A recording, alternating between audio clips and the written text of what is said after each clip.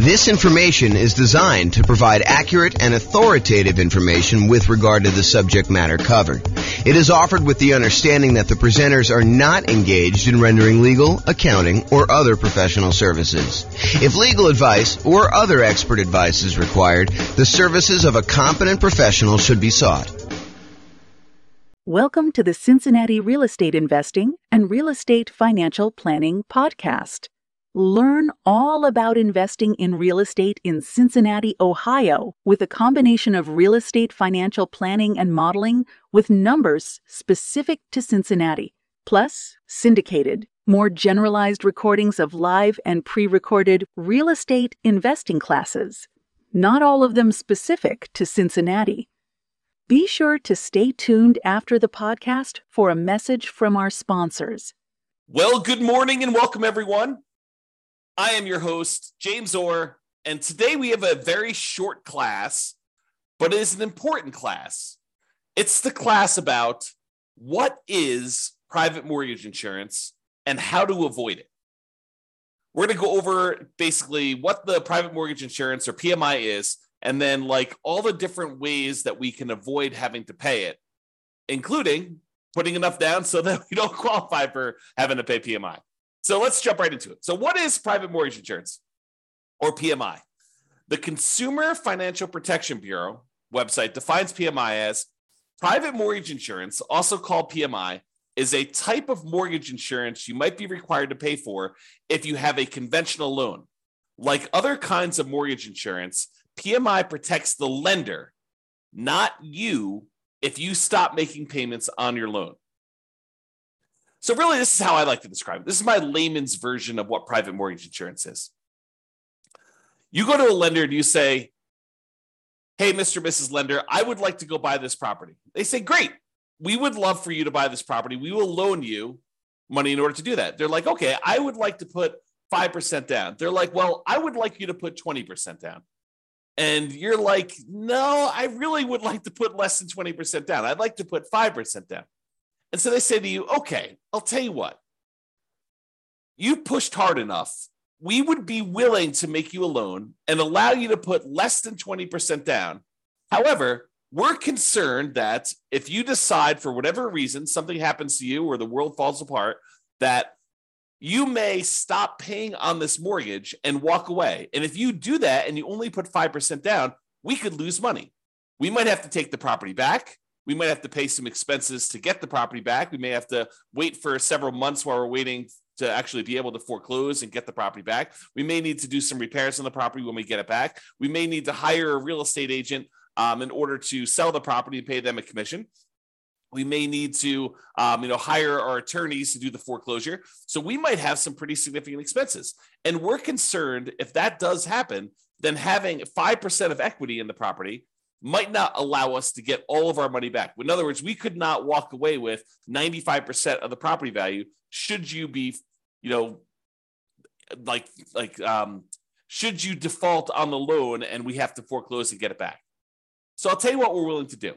If you go pay this third party company, this insurance company, and this insurance company is going to protect us in case you default and we end up losing money on the deal, then we will go ahead and accept your 5% down payment. And because it's a little riskier for us to do this too, we will also charge you a small premium on the interest rate.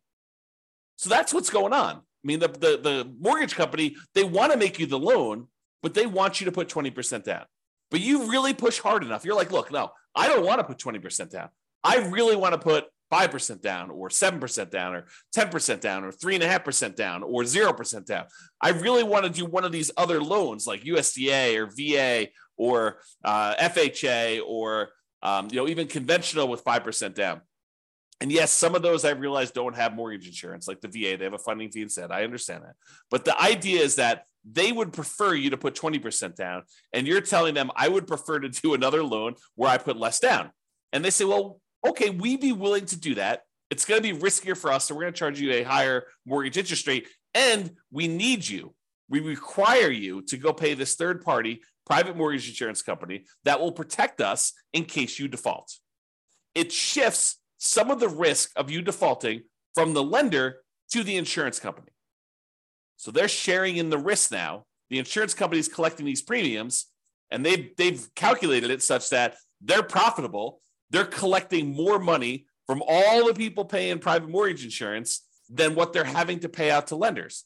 And during really good times, when the market's going up 5, 6, 7, 10, 15% per year, they're probably doing really, really well.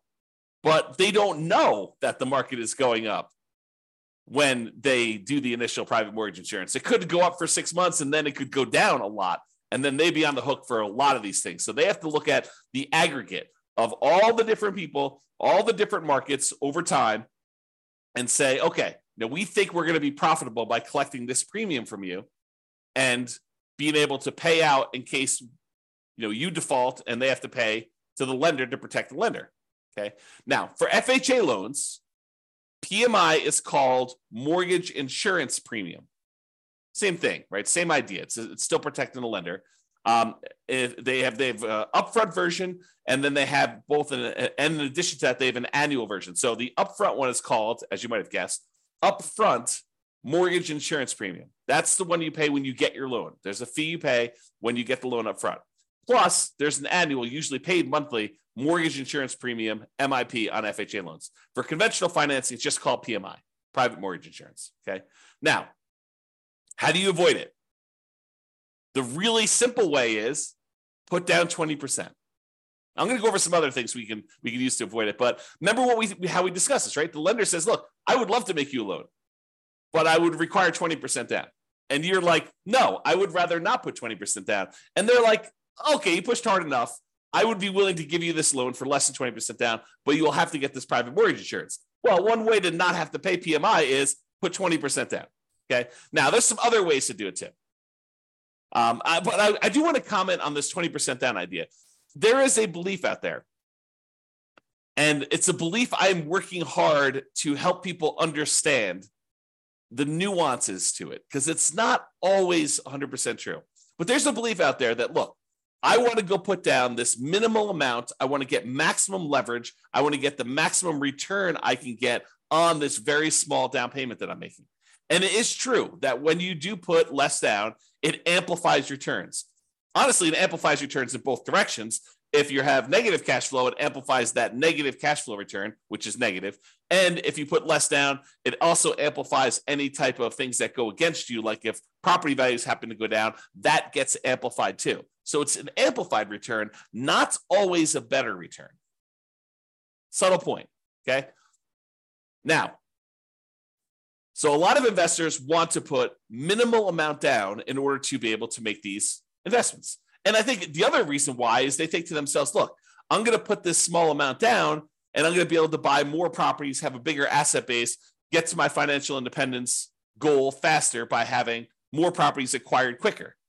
And what's interesting is that is not always true. And I've done math on this in 300 US cities. And I continue to do classes on this. So if you haven't heard one of those classes where I talk about, is it better to do one thing or another? We do this comparison in some of those classes where we say, look, instead of you going and doing like a nomad strategy where you put 5% down, you buy a property, you live there for at least a year until you save up the next down payment and you've lived there for a year, which is a requirement of the lender. Then you go buy your next property with 5% down, you convert the previous one to a rental, and you repeat this process, and you're able to acquire properties relatively quickly with relatively low amounts of capital invested. Because you're putting 5% down every time you do this. When we compare that strategy to taking the extra time to save up for a full 20% down or 25% down, or heaven forbid, save up 100% and buy a property with no mortgage, completely unleveraged, sometimes it is faster for you to have saved up for 20% down than it was for you to save up for the 5% down. Maybe not faster to buy your first property, but faster to get to financial independence. And it blows people's minds every time I show them the math because it's counterintuitive a lot of times, right? You think to yourself, hey, I'm going really slow in the beginning because I'm taking this extra time in order to buy my first property. But by the time you buy your first property, that property may help you save up for the second one. Whereas when you buy it with 5% down, it may have slightly negative cash flow or very little positive cash flow, or maybe a lot of negative cash flow, depending on your market. Okay. And if by doing that, it actually slows down how quickly you can acquire your next property in a lot of cases. Okay. And it is really hard to be financially independent when your properties are cash flowing $20, $50, $100 a month. You need a lot of those small cash flow properties in order to be financially independent. Whereas if you saved up and you bought a property with 100% down, no mortgage at all, that generates a lot of cash flow because you don't have a mortgage on it, which makes sense. And so in those cases, you don't need that many. And once you buy the first one, the amount of money that is generating helps you buy the second one because the cash flow from it is so great. The speed, the time it takes you to acquire your second free and clear property is much faster than the first one. Yeah, the first one seems like it takes forever. But if you measure the time it takes you to be financially independent, comparing putting like 5% down or 20% down or 25% down to buying properties free and clear, it is not nearly that much longer than you might think it might be. It's probably longer in a lot of cities, but it's not as much longer as you think. It's not like it takes you 3 times as long. In some cases, it's like a year or two. And then you don't have any risk of leverage in that case. You don't have any PMI. You've really optimized your investment in that way. Not optimize your return on investment, but optimize the investment. You're getting like a really big chunk of return on it. Okay, I've kind of diverged there. So when you put 20% down, it may require you to save up for a longer time, which may mean you're buying a more expensive property because property values are probably going up, right? Not necessarily, but a lot of times they are. And it may mean you're getting higher interest rates. If interest rates are on their way up, that could happen. So there are some risks in saving more money to put more down. You know, when you do the 5% down, you're able to acquire properties now. Sometimes you could lock in lower prices and lower interest rates. Now, if interest rates are coming down, it may work the other way. And if property values are correcting, if they're coming down, it may work the other way. But a lot of times we don't know. You know, we could speculate, we could guess, but you know, if you had asked me at the beginning of COVID, if property values were going to go up or down with what seemed like the entire economy shutting down and our limited ability to get out there and show properties and all these restrictions on stuff, if you had asked me if I thought property values were going to go up or down, I probably would have told you down. I would have thought, hey, you know, I don't know for sure, but you know, if we can't show properties, if it's harder to show properties, it might be harder to actually move. Might be harder to, you know, when the economy is completely shutting down and a lot of people are losing their jobs and a lot of people look like they were getting sick and dying. I mean, you could have argued that, you know, end of times, the real estate market's going to crash. What happened? Not that. Hard to predict sometimes. Really hard to predict. Okay. All right. So how to avoid private mortgage insurance? Put 20% down. Really easy. Or if you already have a loan, you could pay down your loan balance so that you are below 20% loan to value. Oh, sorry. So you're below 20% equity, not loan to value. Got to rephrase that. I'll say 80% loan to value. Look at this. Correcting in real time. So pay down your loan balance so that you're below 80% loan to value. Now, with FHA, can you do that? If you pay down your loan below 80%, can you get rid of your PMI that you have, mortgage insurance premium, on an FHA loan that you already have? The answer is no. FHA is one of those loans where you have to pay it off.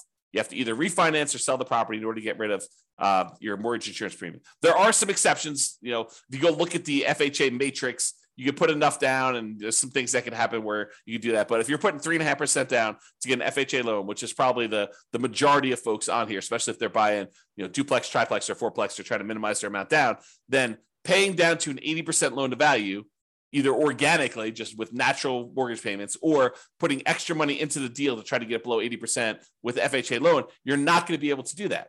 However, if you have a conventional loan that you put 5% down or 10% down in order to acquire it that way, or 15% down, you want to buy a non-owner occupant one, you could do that too. And then you're like, hey, look, I made a mistake, or I didn't have the money then, but now I have the money. I want to go below 80% loan to value and get rid of PMI. You can do that. You can pay your loan down below 80% loan to value, request that the lender remove PMI, and we'll do a whole class on that. Okay, so you pay your loan down so that you get below that 80% loan to value, and that will allow you to get rid of private mortgage insurance.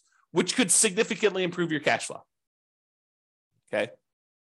Another way to avoid private mortgage insurance is when you get your loan, you can voluntarily tell the lender, look, I will voluntarily take a higher mortgage interest rate if you give me a credit that you then use in order to pay a one-time upfront mortgage insurance premium, a private mortgage insurance payment, instead of doing it monthly. So he said, look, I don't want to do monthly PMI because it's really going to hurt my cash flow. One thing you could do, you could bring money yourself to the table and pay a one-time upfront private mortgage insurance payment and not have a monthly PMI payment. That would improve your cash flow. Or what a lot of people don't necessarily know is you could say to the lender, look, if I pay you 0 points right now, interest rates are 6.5. However, if I pay you $5,000, I can get 6.25. But it works in the other direction too, where you could say to them, listen, I will voluntarily take 6.75. You give me $4,000, and we'll take that $4,000 and we'll use that to make a one-time upfront PMI payment, and then I won't have PMI. So in other words, it looks like, mechanically, it looks like you took your PMI and instead of paying PMI, you moved it to the interest rate of the loan. That's what it looks like. It looks like you voluntarily took a higher mortgage interest rate instead of paying the monthly PMI. And sometimes that's cheaper. Most of the time, it's not as good of a deal because the mortgage interest rate going up actually stays with you for the life of the loan, stays with you for 30 years.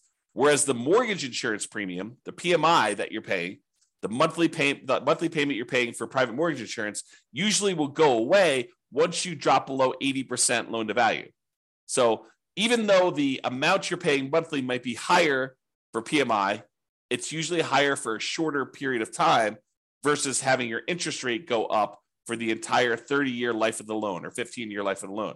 Usually you pay down below that 80% sooner, and that PMI would then go away. So you got to do the math and calculate, how long am I holding this property, and does it make sense for me to pay this PMI, a higher PMI for a shorter period of time, or to take it all in the interest rate forever? And if you're getting rid of the loan, it may not matter, right? If you said, look, I'm only buying this property, I'm only going to hold it for 2 years, then I'm out, you can make a decision based on that.